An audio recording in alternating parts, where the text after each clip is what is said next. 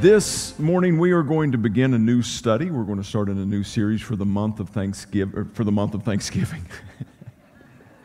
Starting strong. See, this is what happens when you're in a parade and people throw candy at you. I never knew that could possibly happen. I was walking along and just got a whole handful of candy thrown at me. Been playing it wrong all along. Okay, the series this month, in December, thank you for giving me, is Thankful Beyond Thanksgiving.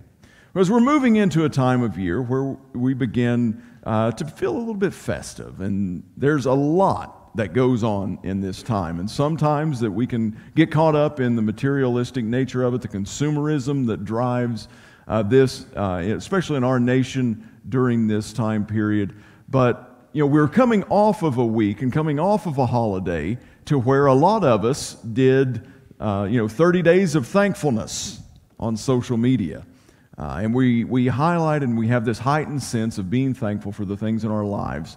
And we, want to make sure that Thanksgiving and being thankful isn't something that we put into the periphery or into the recesses of our minds and our awareness as we move into this time of December. Because actually, what we celebrate in this month should cause our thankfulness to increase, not be pushed to the side. Amen? We're here to celebrate a Savior that came during this Advent season so that we could have a relationship with Him.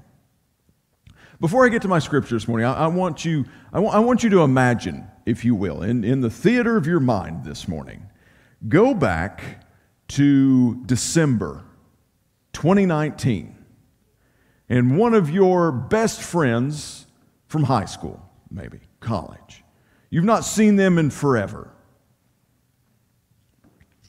They call. They want to have a cup of coffee. So you get together and you start talking. You catch up. You talk about how life's going. How's the family? What's going on in your world? What are you doing with your life? And after all of these kind of conversational formalities are out of the way, then the true conversation really begins. And this person looks at you, this friend that you've not seen in so long. They begin to tell you, it's like, this may seem a little bit weird, but I've kind of got something that I need to talk to you about. Okay, what's up?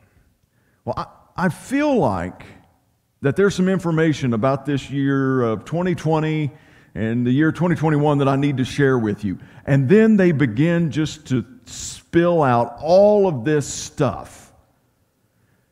You see, I just have a feeling that at the beginning of 2020, what we're going to see is we're going to see this worldwide pandemic released, and we're going to see lockdowns, we're going to see stay at home, we're going to see all of this quarantine thing, we're going to see a disease that we don't understand, we're going to see in this year 2020, we're going to see social justice movements rise, we're going to see division happening within families, within communities, within churches, within believers. We're going to see all of these things taking place. We're going to see an election and a turmoil around an election like we've never seen before. We're going to see things that you've never even begun to think about. I mean, you're not even going to be able to find toilet paper. And aluminum cans, forget it. If you like aluminum, that's not going to happen for a while. And listen, you're only going to be able to go one way down an aisle at Walmart. And then you're going to look at people super judgy whenever they come the wrong way. Not saying I ever did that, but you're behind a shopping cart. Do you see the arrows? Okay. What would your reaction have been if they're making this type of prediction?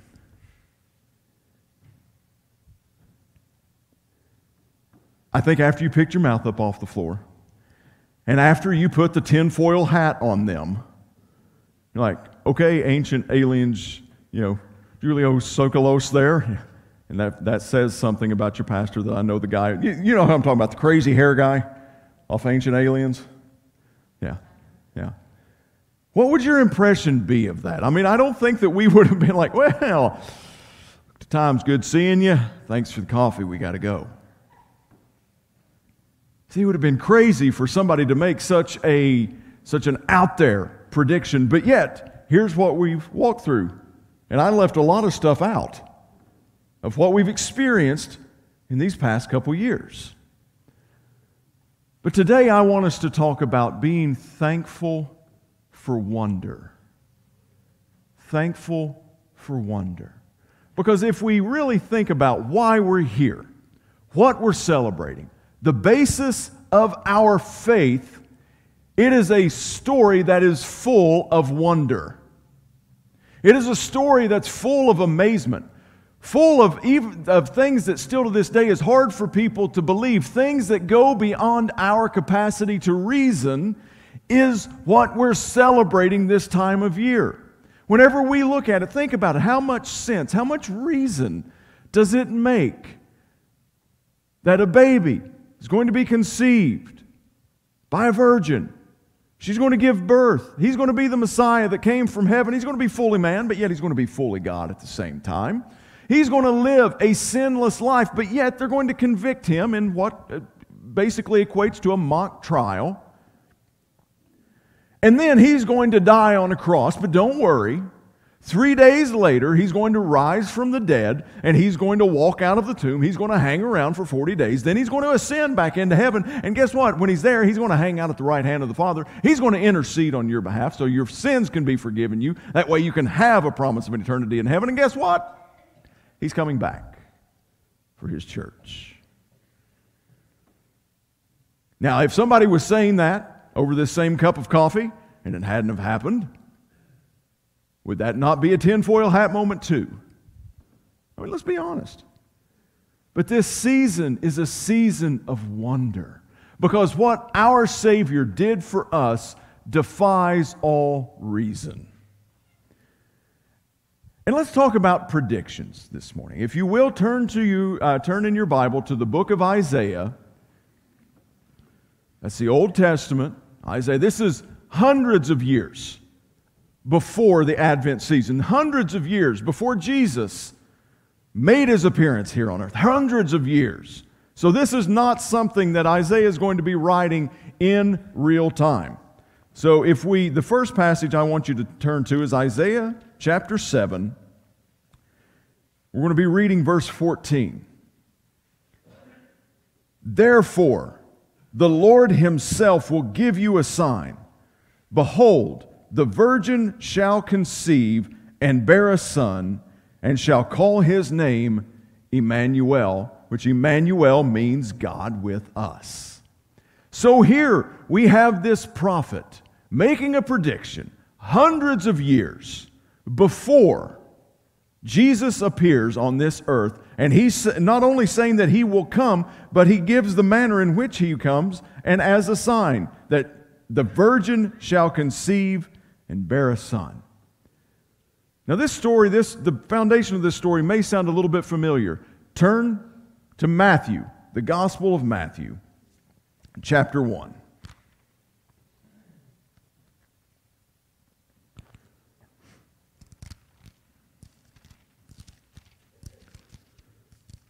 Matthew chapter 1, we're going to start with verse 18. Now the birth of Jesus Christ took place in this way. When his mother Mary had been betrothed to Joseph, before they came together, she was found to be with child from the Holy Spirit. And her husband Joseph, being a just man and unwilling to put her to shame, resolved to divorce her quietly. But as he considered these things, behold, an angel of the Lord appeared to him in a dream, saying, Joseph, son of David, do not fear to take Mary as your wife, for that which is conceived in her is from the Holy Spirit. She will bear a son, and you shall call his name Jesus, for he will save his people from their sins. All this took place to fulfill what the Lord had spoken by the prophet. Behold, the virgin shall conceive and bear a son, and they shall call his name Emmanuel, which means God with us. When Joseph woke from sleep, he did as the angel of the Lord commanded him. He took his wife, but knew her not until she gave birth to a son, and he called his name Jesus. Pray with me if you would this morning. Father, we thank you for another opportunity to be in your word today. God, we thank you for this opportunity to gather together. We thank you for the freedom that we have to be able to worship you. God, I pray that this morning, that up until this point, that everything that we have done has been to glorify you, and I pray that you are glorified in this message. So I ask right now, Holy Spirit, speak through me. Remove as much of Ben as possible and allow my voice to speak your words this morning. In Jesus' name, amen. So we see the prediction. Isaiah 7:14, he makes the prophecy of the child, Emmanuel, being conceived, born of a virgin. Then Matthew chapter 1 records that, and there's a couple other places that we see that recorded that we'll look at also throughout this study. But what I want us to understand is just how wonderful of an event that this was. And this still is. Listen, how many of you have had a tough time during 2020 and 2021? A few? Yeah. I mean, it's been rough, right?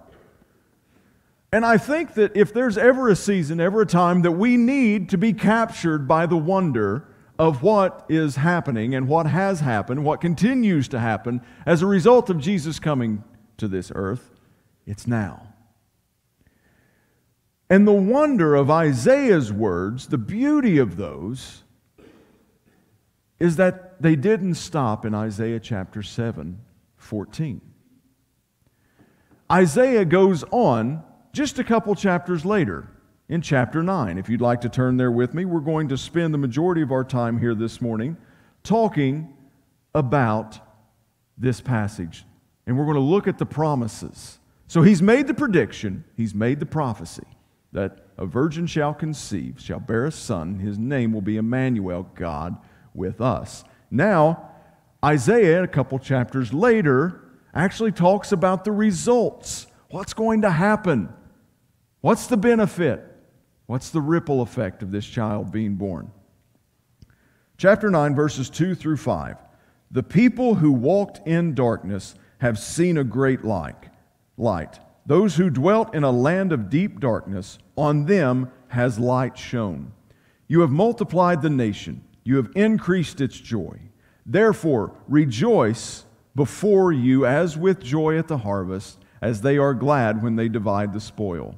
For the yoke of his burden and the staff for his shoulder, the rod of his oppressor, you have broken as on the day of Midian. For every boot of tramping warrior in battle tumult, and every garment rolled in blood will be burned as fuel for the fire.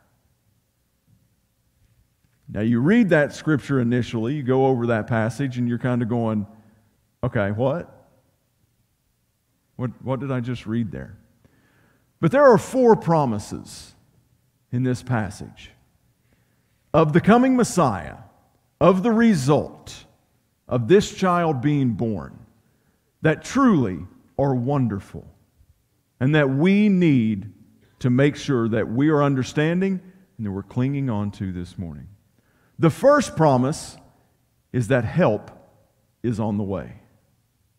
Help is on the way. We have a nation, we have a people, we have a group that are living in constant chaos and warfare and battle and things that are coming against them just over and over and over and over and over again. And Isaiah speaks these words that hope is on the way. Let's look at help is on the way. Let's look at verse 2 again. The people who walked in darkness have seen a great light. Those who dwelt in a land of deep darkness, on them has light shone. Now remember, we're talking about hundreds of years before this child comes. But notice how Isaiah is writing, in what tense he is writing. The people who walked in darkness have seen a great light. He's not writing in a past tense, or he is writing in the already accomplished tense. He's not writing in a present tense. He's not writing in a future tense. He's writing hundreds of years before this actually happens, as if it has already taken place. The people who walked in darkness have seen a great light. Those who dwelt in a land of deep darkness, on them has light shone. Church, this morning, if the people of God the nation of Israel, the Jewish people at this time in the Old Testament, could grasp on to this passage, this verse, and be encouraged by the fact that help is on the way, how much more should we who live in this time, where Jesus has already come, where we know what He did for us, how much more should we be encouraged and delighted and filled with wonder that help has come?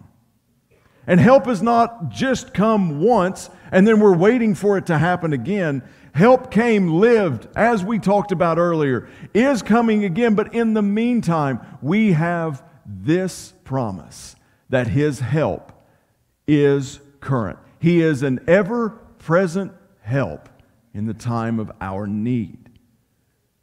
And that's why you hear us talk about over and over and over again how important it is for us to focus on Jesus Christ. One of the reasons for that is because if you take your focus off of Jesus, then there is all kinds of things in your life surrounding you that will discourage you, that will defeat you, that will lead you into doubt and fear and despair. And those things are easy to get caught up in. But when we keep our focus on Jesus Christ, we still face the same things, but we know that we have an ever-present help in our times of chaos, in our times of trouble, in our times of trial, in our times of tribulation. We have our Savior who is current, who was and is to come. So be encouraged that we have a source of help this morning. The second promise is that joy is on the way. Joy is on its way. Verse 3, you have multiplied the nation. You have increased its joy. They rejoice before you as with joy at the harvest, as they are glad when they divide the spoil. Again, notice the tense. Notice the phrasing in this. You have multiplied. You have increased. They rejoice because they're glad when they divide the spoil. Hundreds of years before, we're seeing what's accomplished. We're seeing this prophecy. We're seeing this prediction.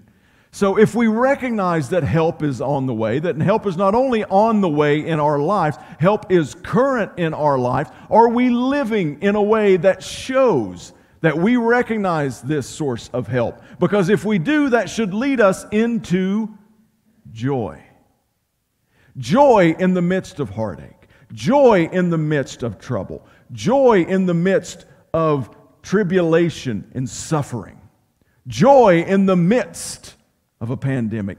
Joy in the midst of uncertainty. Joy in the midst of confusion and division. Joy in the midst of financial hardships. Church, can I ask you to reflect this morning how much joy is visible in your life? Because all of us are at the end of this because we all have crops, so to speak, that we are waiting to harvest. We've got things that we're praying for. We've got longings of our hearts. We've got desires in our spirit. We've got all of these things that we want to see happen or want to see come about. And those are like planting seeds, waiting for the harvest. When we recognize that we have an ever-present help, then that should lead us to a lifestyle of joy, that no matter what's going on around us, that you can change my circumstances, you can change the situations, you can change whatever you want to change. But in the words of Job, naked came I into this world, naked shall I depart. Blessed be the name of the Lord. It's that source of joy that cannot be taken away from us. You can take away everything that you have. You can strip away every possession. You can strip away all money, all monetary gains. You can take houses. You can take families. You can take loved ones. You can take everything away from you. But the joy of Jesus Christ is one thing that the enemy cannot touch. And we are compelled to live with that joy no matter what we're facing, because we have a Savior who loves us.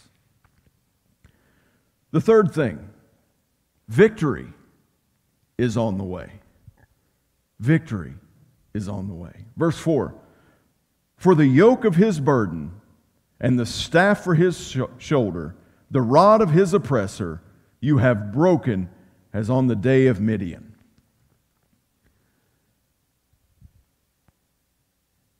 This one really doesn't make sense until that last statement. On the day of Midian. Isaiah is referring back to the battle and the victory of Gideon against the Midianites. When Gideon amasses this army to go and fight against the Midianites, and God says, no, you got too many.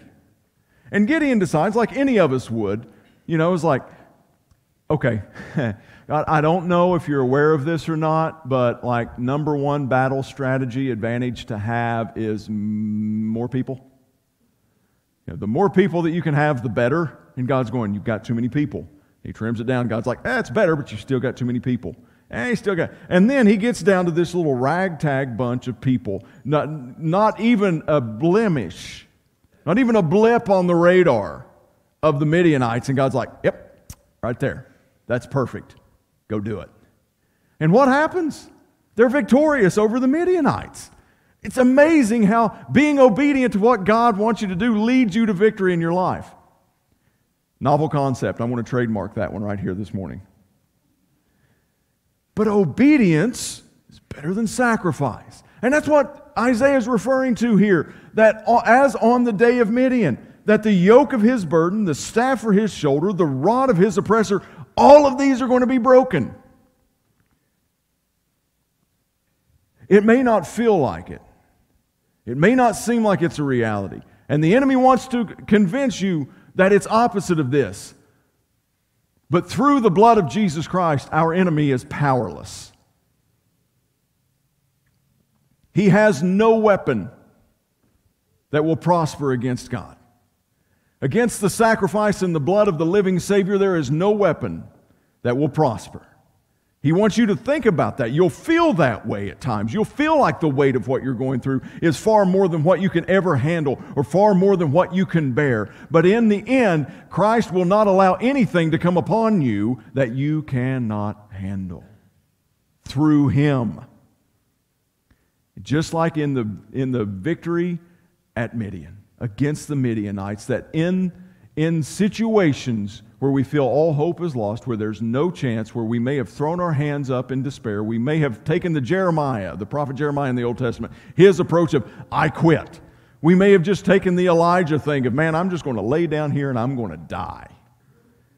Okay, we may get to that place, but understand that nothing through Jesus Christ, nothing that you will come up against is more powerful than our Savior. Amen? Nothing is more powerful than our Savior. Victory has come. And I've made this statement a couple times, but I encourage you, if you haven't written it down or taken notes on it, I encourage you to do so, that as believers, we do not fight to obtain victory. Now, we fight battles each and every day. We just come off of a spiritual warfare armor of God thing. So it's a reality. We fight each and every day, but we do not fight to obtain victory. We fight to enforce victory. We fight to enforce the victory that Jesus Christ won on Calvary's cross. So think about that as you're fighting your battles, as you're going through your daily life and you're struggling with things, that victory has already happened. And the fourth promise that he makes in this is that celebration is on the way. Verse 5. For every boot, every garment rolled in blood will be burned as fuel for the fire. So how is this celebration? It was customary at this time for victorious armies to take their war clothes, no matter what shape that they were in, no matter how much damage had been done to them, no matter how much blood had been shed, no matter how soaked they were, how dirty they were, they took them off and they threw them into the fire as a sign of victory. We are celebrating the fact that we have been victorious and we are burning these war garments. That's what's being referred to as there. Every garment rolled in blood will be burned as fuel for the fire. Folks, hang on. Take courage. Don't give up. Don't quit. Don't throw your hands up. Don't fall into the trap of doubt, fear, and despair. Hang on, because there is a celebration coming for our Savior, with our Savior, and in our Savior, the likes of which we've never seen. And we're going to be able to take this life and everything that we fought for, every battle we fought, every scar that we have, every garment that's been damaged, every ounce of blood that's been spilled, and we're going to be able to take it and we're going to be able to cast it off in this celebration because we serve a victorious Savior. And that Savior's victory does not change over the course of time. His victory is as sure today as what it was the moment that He said it is finished. It will be as certain tomorrow as the moment when He stepped out of that grave. It will be as certain the day that you move from this life to the eternal life. It will be as certain then as whenever He ascended into heaven, when He was resurrected and ascended into heaven. His victory never loses its power. Amen? And that is good news. So we have a source of help. We have a source of joy. We have a source of victory. And we have a source of celebration that Isaiah wrote about hundreds of years before he even came into the world. And if that was encouraging news then, how much more encouraging should that be for us today, that we're living after Jesus came? So let's talk about the practice of this. Let's talk about our practices. Are we living? And please internalize these thoughts, but I'm going to ask them as a whole church, as Mike said, the capital C church here. Are we living in a way that communicates the message that there is a source of help? Because as believers, as the church, we're not the only ones going through these things. There's a whole world out there that's going through the exact same things, and they're searching for answers. They're searching for solutions. They're searching for comfort. They're searching for help. And the question has to be asked through this time, have we given off a message of help, or have we caused greater hurt? Are we living in a way to show that help was born? That's what we're celebrating this month.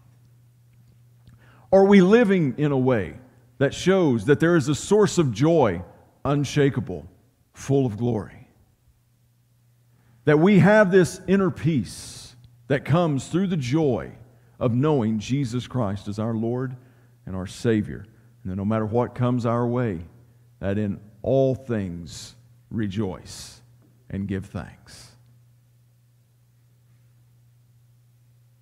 Are you living a life that people could look at and see the joy of the Lord? Are you living a victorious life? Now this one can be dangerous because there's all type of prosperity stuff, there's all type of victory gospels that are not the gospel whatsoever.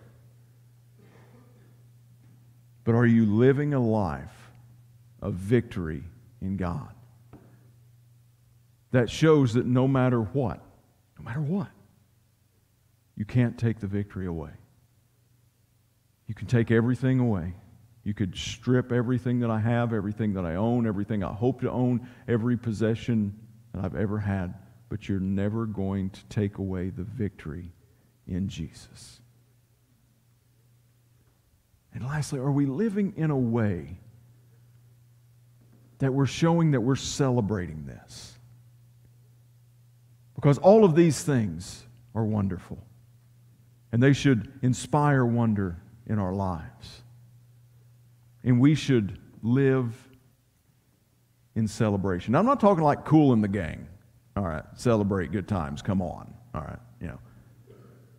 But this lifestyle that separates us, this lifestyle that shows that there is a celebration in my Savior. That yes, I'm struggling. Yes, things are tough. Yes, Yes, all of these things are happening. We're not acting like they don't. We're not acting like people are overreacting. We're not acting like that we're not bothered by any of this stuff. Yeah, it happens. But you know what? I'm going to celebrate a risen Savior. I'm going to celebrate a Savior in my life that makes the difference no matter what I face. Church, we have help in Christ. We have joy in Christ. We have victory in Christ. And we can celebrate in Christ. And through this season, I want to encourage you to live out and live in a way that shows forth these 4 promises.